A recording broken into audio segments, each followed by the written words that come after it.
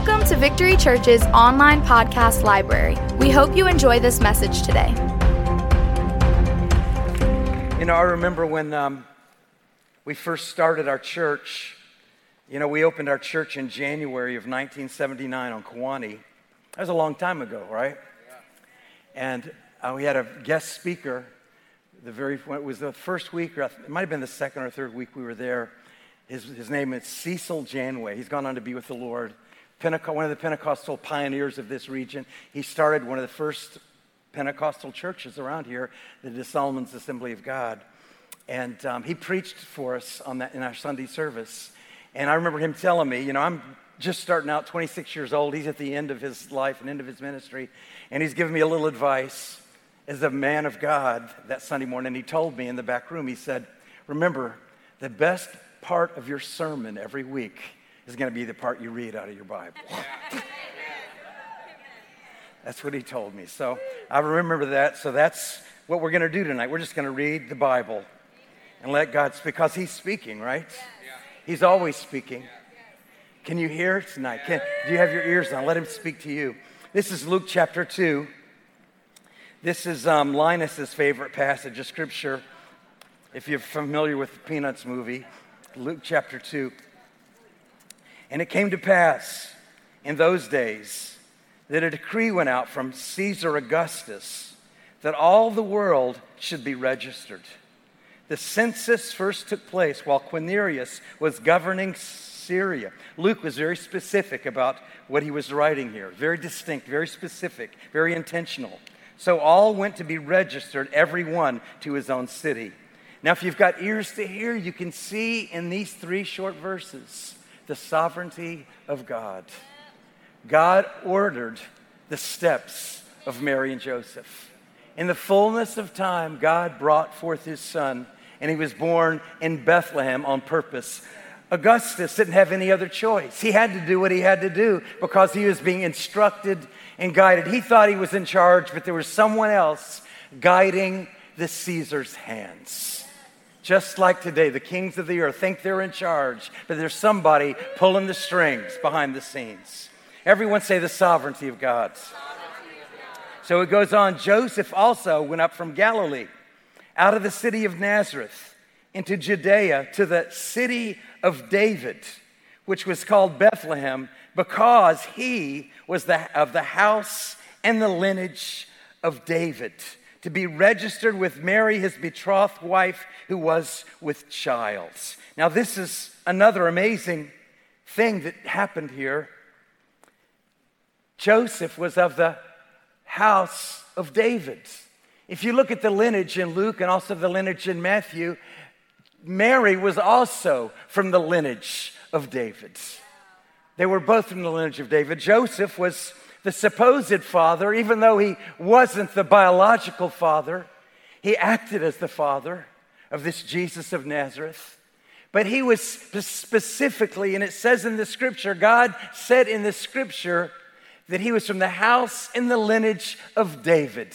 He was the fulfillment of Bible prophecy given some 1,000 years before that a son of David would reign on the throne in Jerusalem for how long? Forever. Forever and ever and ever. He hasn't finished yet. As a matter of fact, he hasn't taken his throne in Jerusalem. That's one of the next things that's going to happen. He's coming. Somebody say he's coming. He's coming back, and he's going to rule in Jerusalem. So it was while they were there, the days were completed for her to be delivered. And she brought forth her firstborn son and wrapped him in swaddling clothes and laid him in a manger, because there was no room for them in the inn. You know, those words are written there on purpose. Yes. He came to his own, John said, but his own received him not. But as many as received him, he gave them the right to become children of God.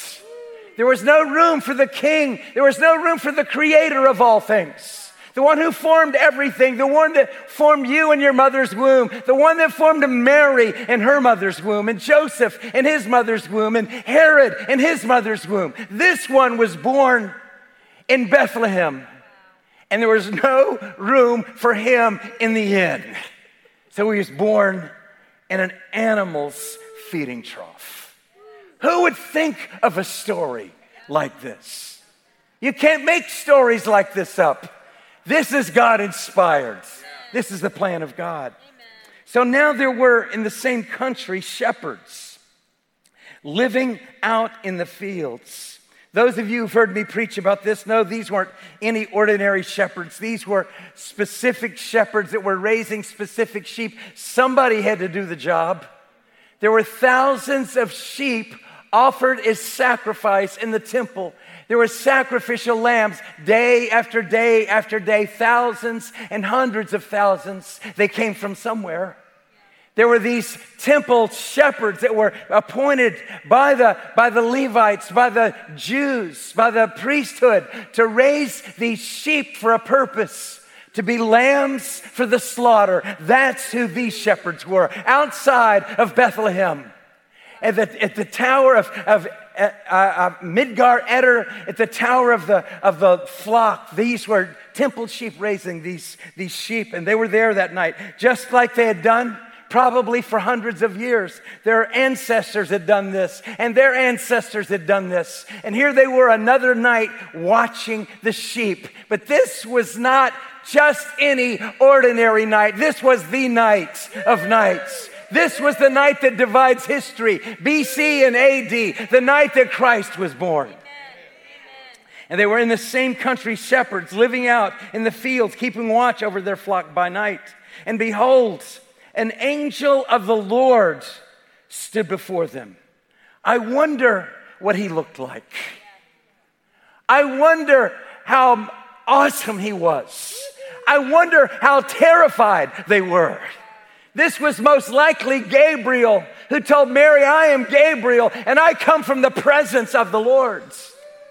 He carried something because he lived in something since the day he was created. That's all Gabriel ever knew, was the glory of God. That's where he lived. That's what he knew. And everywhere he went, he carried it with him. Amen.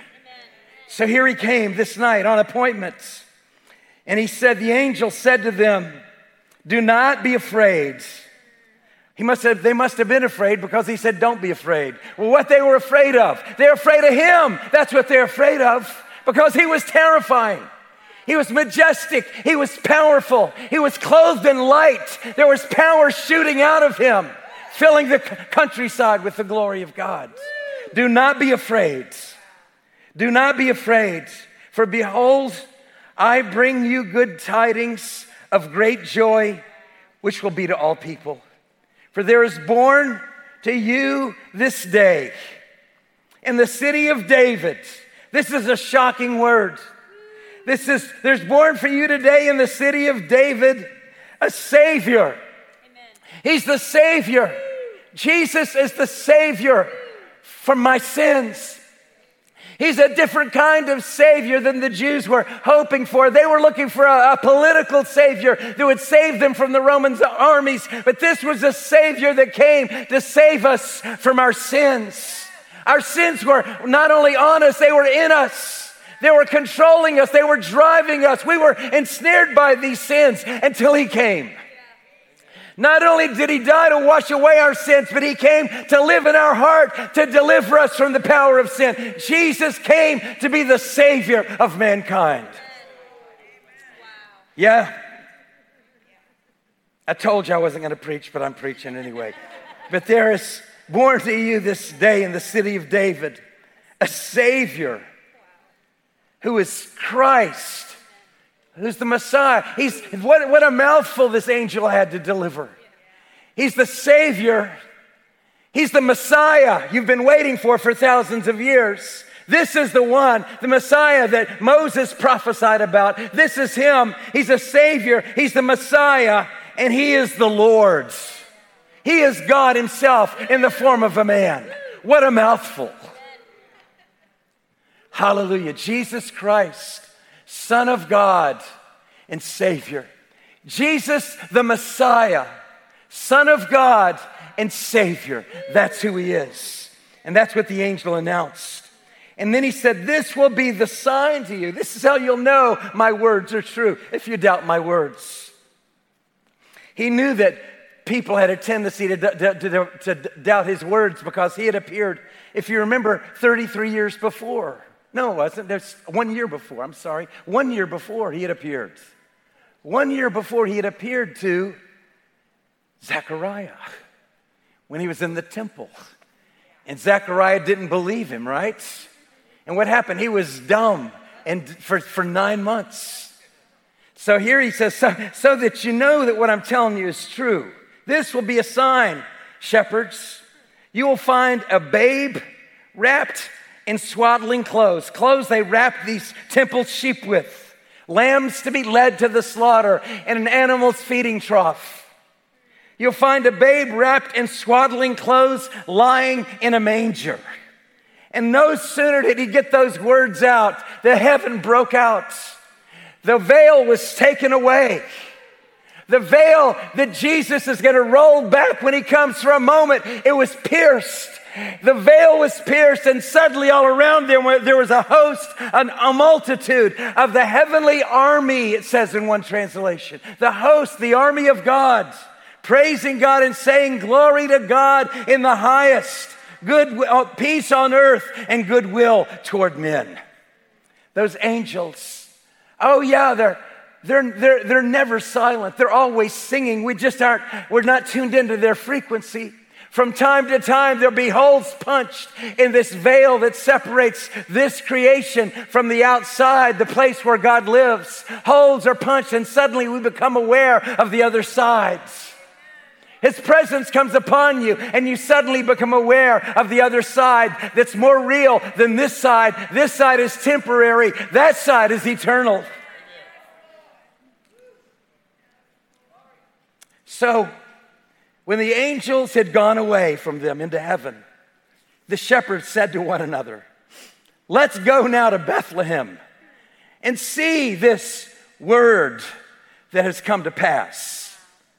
Pastor Chris pointed this out to me the other day. He says, see this rhema that has come to pass, this word from the Lord which has come to pass, which the Lord has made known to us. And they came with haste and found Mary and Joseph and the babe lying in a manger. I wonder what it means to come with haste. Do you think it was a casual stroll from Migdal Eder to Bethlehem? I think it's about a half mile or so. I bet some world records were set, don't you? They probably ran as fast as their legs could carry them to see if these words were true. They came with haste, and they found Mary and Joseph and the babe lying in a manger. Now when they'd seen him, they made widely known this saying which was told them concerning the child. And all those who heard it marveled at those things which were told them by the shepherds. And Mary kept all these things and pondered them in her heart. The shepherds returned, glorifying and praising God for all the things that they had heard and seen as it was told to them. You know, one of the things I want to know about, it's probably pretty obvious. We know Luke wrote the Gospel of Luke, and many of you know who Luke is. Maybe you don't know who Luke is. Luke was Paul's disciple. He was a Gentile. He's really one of the only Gentiles that wrote any part of the Bible, was Luke. He was a doctor, and this was probably written 30 years after the death of Christ, so some 60 years after the event took place. He interviewed somebody. If one of the shepherds might have been old, who knows? Or was it Mary? He interviewed somebody that told this story about that night of nights. It was first eyewitnesses' accounts, and he wrote it down when he was in Jerusalem. So we could read about it today. Amen. But I don't know about you. I believe this story. How about you? So we're gonna stand right now. We're gonna take communion today. Visit our website at www.victorychurchnola.com for service times and more information.